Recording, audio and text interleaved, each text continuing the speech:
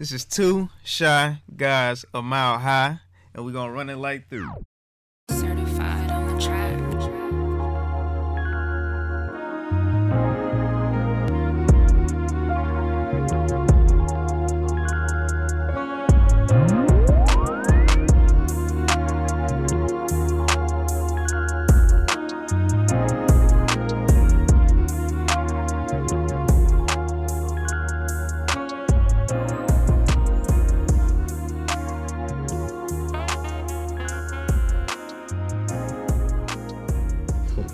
Right? Or you don't, oh, that's my church. You don't even know who the pastor is. Yeah, but your family been at that church. Mm-hmm. So, but let's shift gears. Now, what you said, now that's a whole nother talk. I'm here for it. I got my team. We're going to get there eventually. I'm here for it. We're going to get there eventually. So I think I answer your question. Yeah, you answered my question. I think Phil has something. Come on, Phil. Chi-Town. Hey, Chi-Town Finest, man. So, he will, a.k.a. Mr. Feel Good, making them feel good all day. So, coming from Chicago. Chi-Town. You know it's right. So, just like the architect here. So, just coming from there, inner city Chicago, born and raised, went to Thornton High School down south side, Riverdale. So, just coming from there, experiencing the whole transition of life from Chicago and then moving, taking the opportunity to come to Seattle. And then, I'm always used to being on my 360. What that is just, checking your surroundings, making sure head on the swivel is what we call it. Protect your neck. Exactly, at all times. So, take the neck for real. So, just being from there, just realizing, different situations, coming into new neighborhoods, new hoods. And then, like you said, relationships with people. It doesn't have to be like that type of relationships, but any relationship that you meet. So if you meet somebody, you have an altercation or your own interaction or whatever the case may be. How do you go about building those relationships with folks from different places? So I know a lot of people, if you're from Seattle or you visit Seattle, you hear the term Seattle Freeze. And I know we had a general conversation about that before, but I wish I could remember what we said because it was a good conversation. right now. So, just the Seattle Freeze. What is your takes on that? And then I just want to get into general conversation about the Seattle Freeze from my perspective, and then from yours as well. So real talk. I remember we were talking about this a few months ago, and I had first heard the phrase. I don't want to say recently then, but it was new to me. And then I was asking some of my transplant friends, is that real? And they were like, hell yeah. Message. And so just for sake of the broadcast, Chi-Town, define the Seattle Freeze. So from when I was taught Seattle Freeze, so like I said, come from Chicago. I've been out here 8 years now. And the Seattle Freeze that was taught to me is like, oh man, you live in Seattle? I heard a lot of people are real cliquish. They use the word cliquish. So it's like, if you're not from here, a lot of people grew up, they went to high school together, they played sports, did Rotary, whatever the case may be. And, they already got their inner circle of folks that they hang out with. And then they don't have not saying they, because some do. Like I said, Speak your truth, man. Speak your truth. Because I came out here and it was a different perspective for me. Like when I started my job, I met with one of my frat brothers, C. Scott. Shout out to Chris Scott. Yeah, Chris Scott. Phi Beta Sigma Fraternity Incorporated. I know. You had to say all that. I know Chris the homie. Yeah. I let y'all do the Kappa stuff, so I got to put a little bit of Sigma stuff on here too. But no, I linked up with him, and he's just a good brother from the city, and he was able Salt of the earth. He was able to show me around folks and get me connected with a lot of folks around here, and that's how I built my my circle of folks that I was dealing with. And then I met other people just from Chi-Town hooping on the court. Will WB come fly with me. So I didn't really see the term Seattle Freeze because the folks that I was around treated me just like as family. Yeah. Cause I was able to link up with good brothers initially. Yeah. But I heard the fact because I know someone else that came out here and they had a hard time getting in and getting acquainted because just different whatever happens for them. But from the same place where I came from. So what I seen with Seattle Freeze or what I heard from Seattle Freeze was just the cliquish folks won't connect with the transplants because either you don't have that bond with them growing up, or it's just like they don't stay long enough maybe to build that. Is that so yes. Guilty as charged. Don't play this in Seattle, because I didn't realize it till I realized it. Now I would say to my transplant friends, you need to understand how it came about, because I would argue that the Pacific Northwest is actually the most welcoming and hospitable part of the country. The South has a legitimate argument, but I would argue they're more charming. But if you ain't from Texas, they got a sign that says don't mess with Texas. Come on, talk to me. The South is charming. They'll feed you. You always have somewhere to drink. Hospitality. Yeah. But you'll always be non-Southern. Hell, that's what the Civil War is. That's what the Mason-Dixon, you ain't from around these parts, it's your boy. The Northwest, particularly the African-American community, all of us are transplants. Wow. Ain't none of us from here, right? Migration to the Northwest for the African-American came after World War I, World War II. Came with the military, the Army, and Boeing, right? Now, my great aunt was one of the first black Rosie the Riveter in World War II at the Boeing plant. Right? So that's how black people tend to got here. Fleeing the South, LA was saturated. People came from the Southwest toward LA, Lockheed, Long Beach, shipyards, Compton, and the military. Then they make their way north from there. So, just background. Now, Boeing, Microsoft, Google, Amazon, and I'm missing some, the major ones. Nordstrom's, Facebook, Nintendo. Starbucks, Facebook. These are what Boeing was, what Fort Lewis was in 45. I say that to say this. Even when I graduated from college, we all were going to, this is going to sound like a dinosaur to you guys, IBM and all these major manufacturers. But we were trying to go to Chicago, New York. We were trying to get out of here. Right? And then the dot-com industry shifted in Silicon and came up here. I mean, between Microsoft and all. So you bring all these people, but here it is. In the upwardly mobile, yuppie, and buppie movement. Folk from Chicago, Denver, where you from? Chicago, Yes, sir. Detroit, New York, DC, ATL, all start coming out here. College cats, grads, frat, Mason, all of that.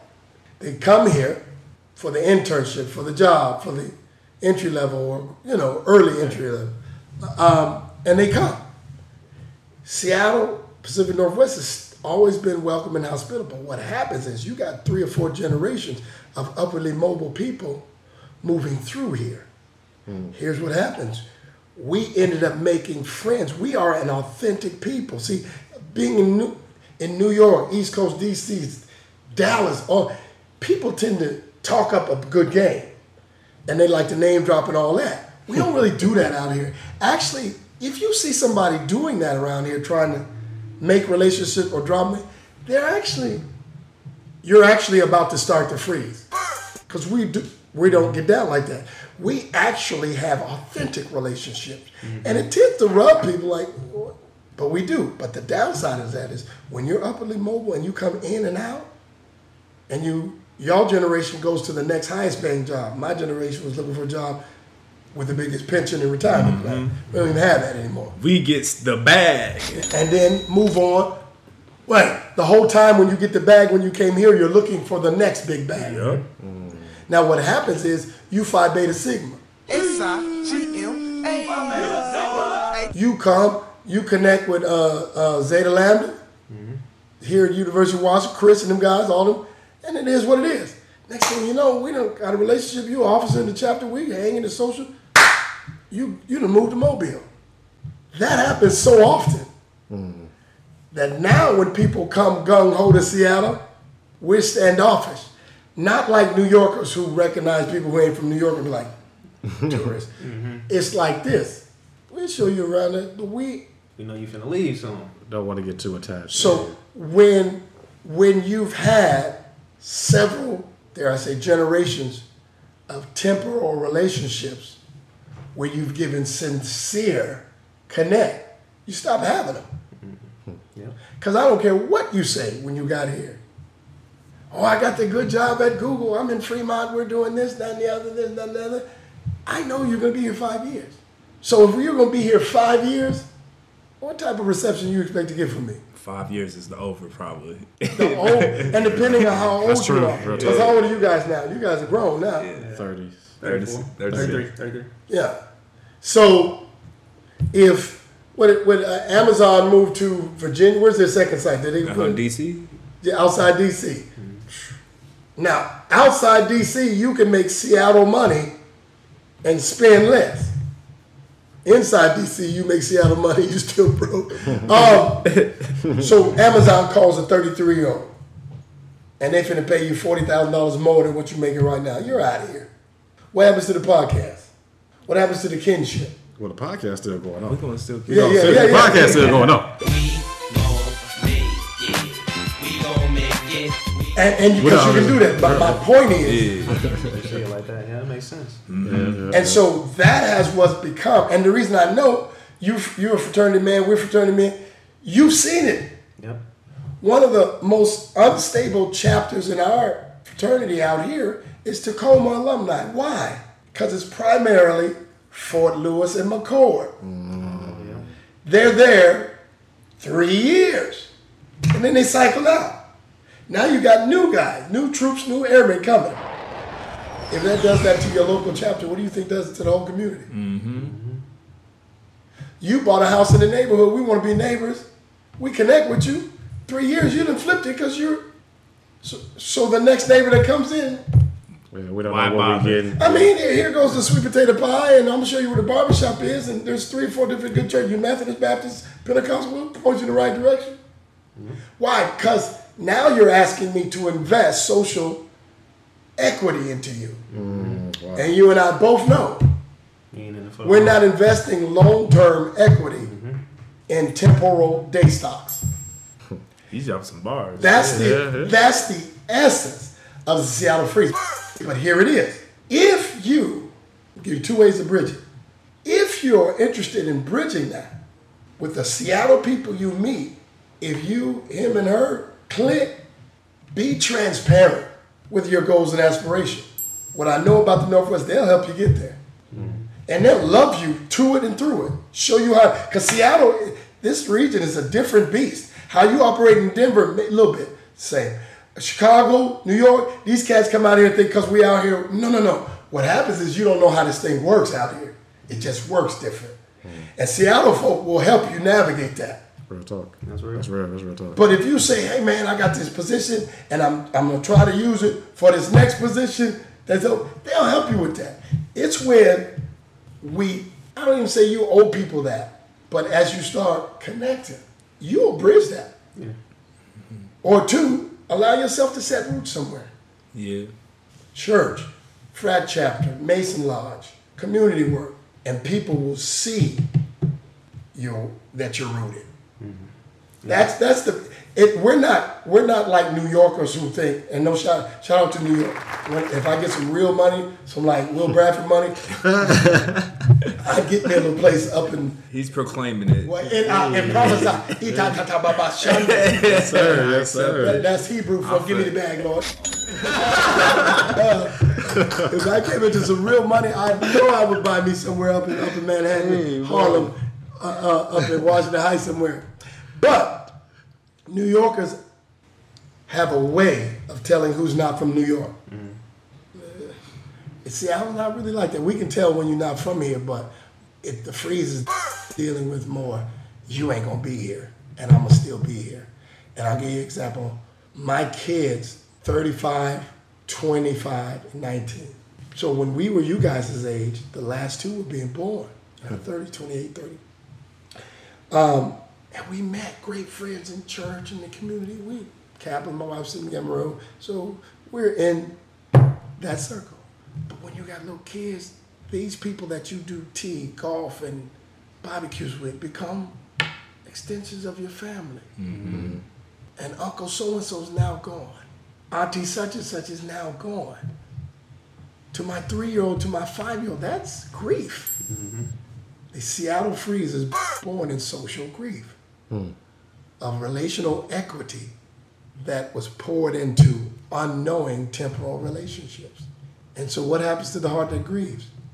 It's reluctant to love. Man. That's deep. Man, did that make sense? Yeah. Oh yeah. Crystal I clear. mean, that knocked it out the park, man. Like, And I represent the 6, man, so I'm biased.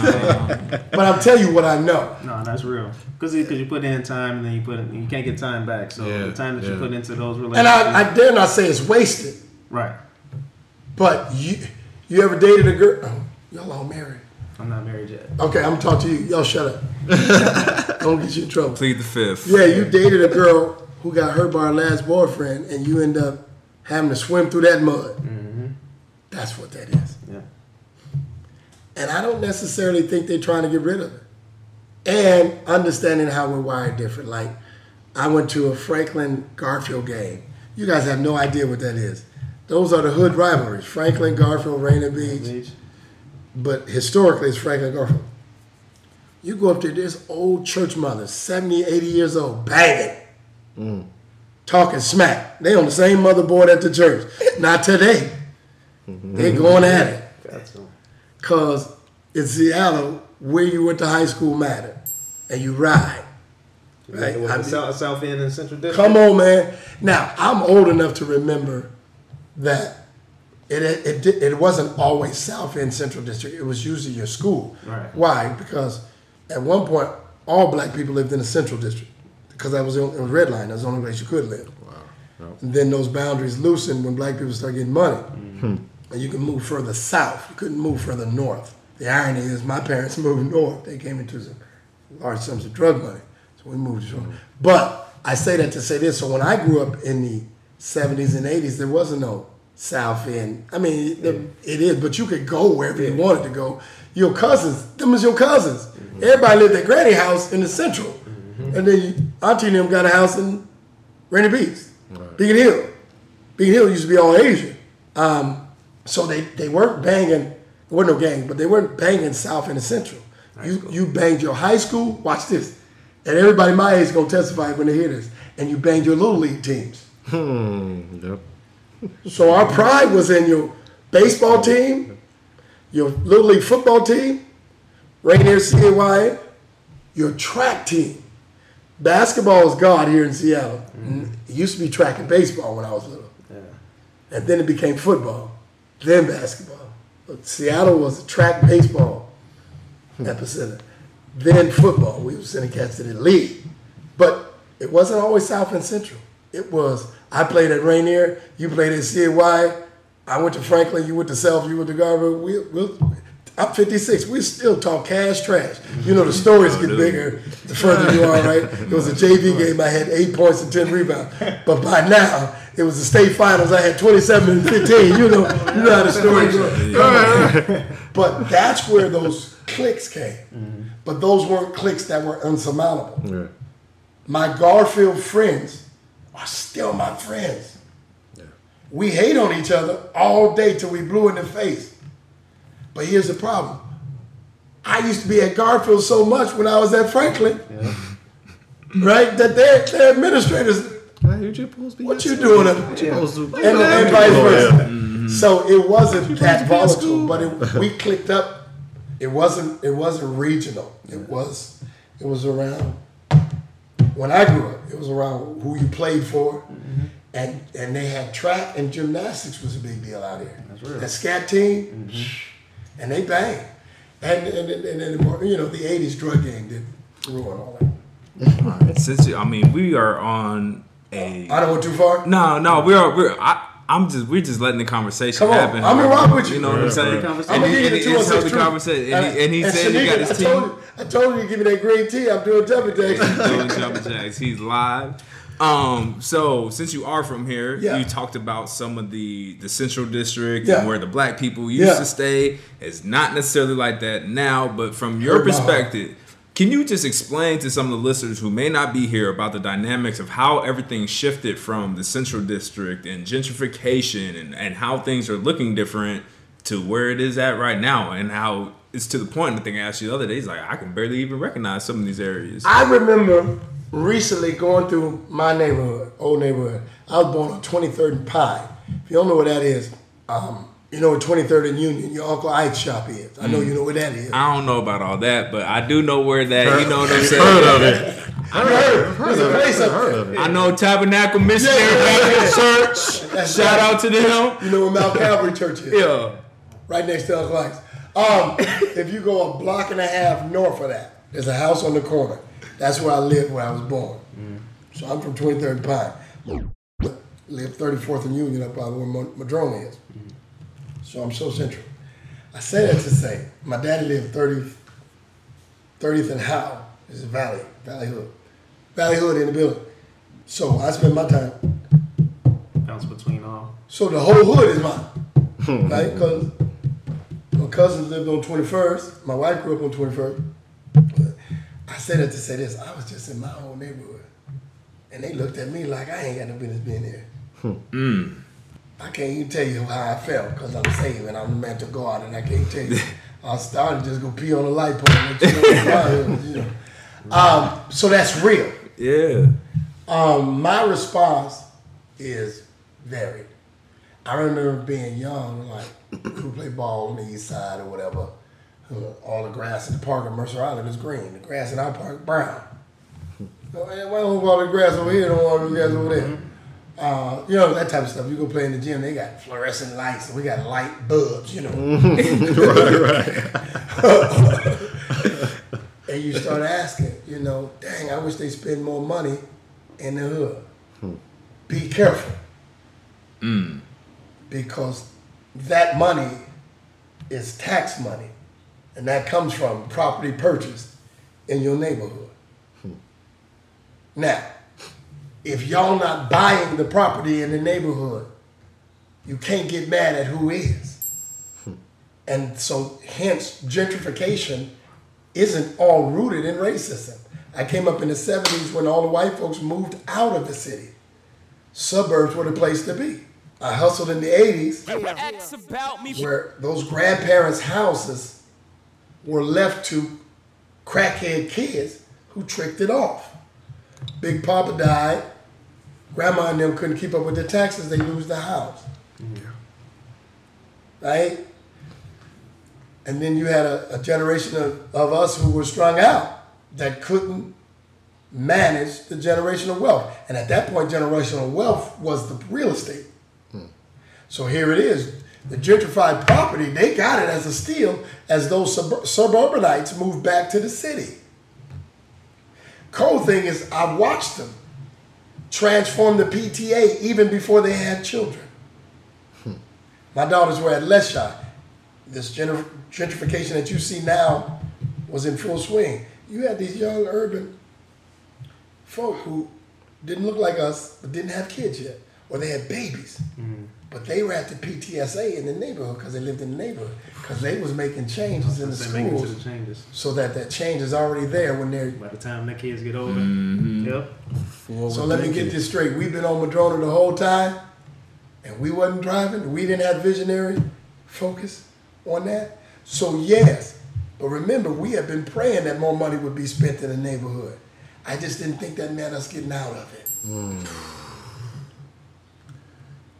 So, beloved, we have to pass the generational wealth to our children while training them how to be stewards of it. And I'm not here to judge right now. And I say right now because I'll judge later. As someone who was in the game, I need you to understand if someone's listening and they got a side hustle that might be a little left of right, just... You know right from wrong, so we're not gonna have that conversation now. What I'm telling you is the game was never to be a long-term career. The game was designed to be a stimulus package to finance whatever righteous dream you may have had. Stay with me. You got a sack or a pack to flip for a short run to make whatever your goal was, so you can go open your restaurant. You could go open your real estate firm. You could... What happened is, we got addicted to the lifestyle. We don't even have goals in our hustle. We're addicted to the hustling lifestyle where we'll rather look like successful hustlers than ever have a hustle that has goal orientations and benchmarks where you can quantitatively define your progress and exit strategy. What does that say? You don't have a taco stand in the neighborhood. You ain't got the car wash in the neighborhood. You didn't buy your grandmother's house. Bro, what the hell is you hustling for? You hustling, you taking penitentiary chances selling nicks and dimes and ounces and quarters. And your grandmama losing a house? Backwards hustling. Backwards hustling. You hustling backwards. Because you're not gold. You didn't nobody lace you with this. That's why I appreciate the podcast. So when you start talking about bars and stars in the hood, listen, I don't care how you get it. I do, but I'm saying I know where you at. Look, engage your righteous mind. What I do know about America is you can go buy your neighborhood back. You just need to have some money. Stop buying J's. Take their $250, $400 that you're paying for $150 shoe because you got to buy them second and third hand. Put that together. Go flip it. Hell, you ain't got to flip it on a sack. You can flip it on Robinhood. You can flip it in Fidelity. Yeah. I bought Eli Lilly stock 3 weeks ago at $40. That thing closed in at $2.19 on Friday. Nice. Woo! Nice. You hear what I said? Yeah, it's a good game. That's cold. We took the mission fund. We had a, what's it called? Restricted fund for the mission. Because our church is missional. We use our money to do the work, local, regional, and international. Of that mission fund, $20,000 is restricted. You can't touch it. And there's $20,000 you can invest in. We took a couple of thousand a few years ago, bought Eli Lilly.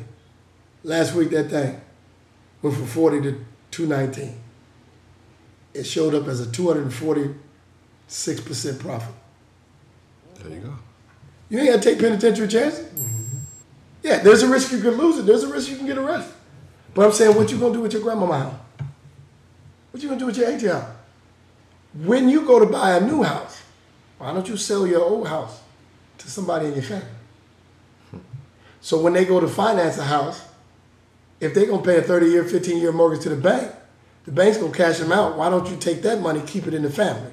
So the only thing the family loses is the interest that they gotta pay. Because the rest of that money stays in the family. I'm not talking a hypothetical. I got a guy in my church did the same thing, bought 3 houses. The house they grew up in, they sold it to their oldest daughter, bought a bigger house. He gets ready to retire, wants to build his retirement house.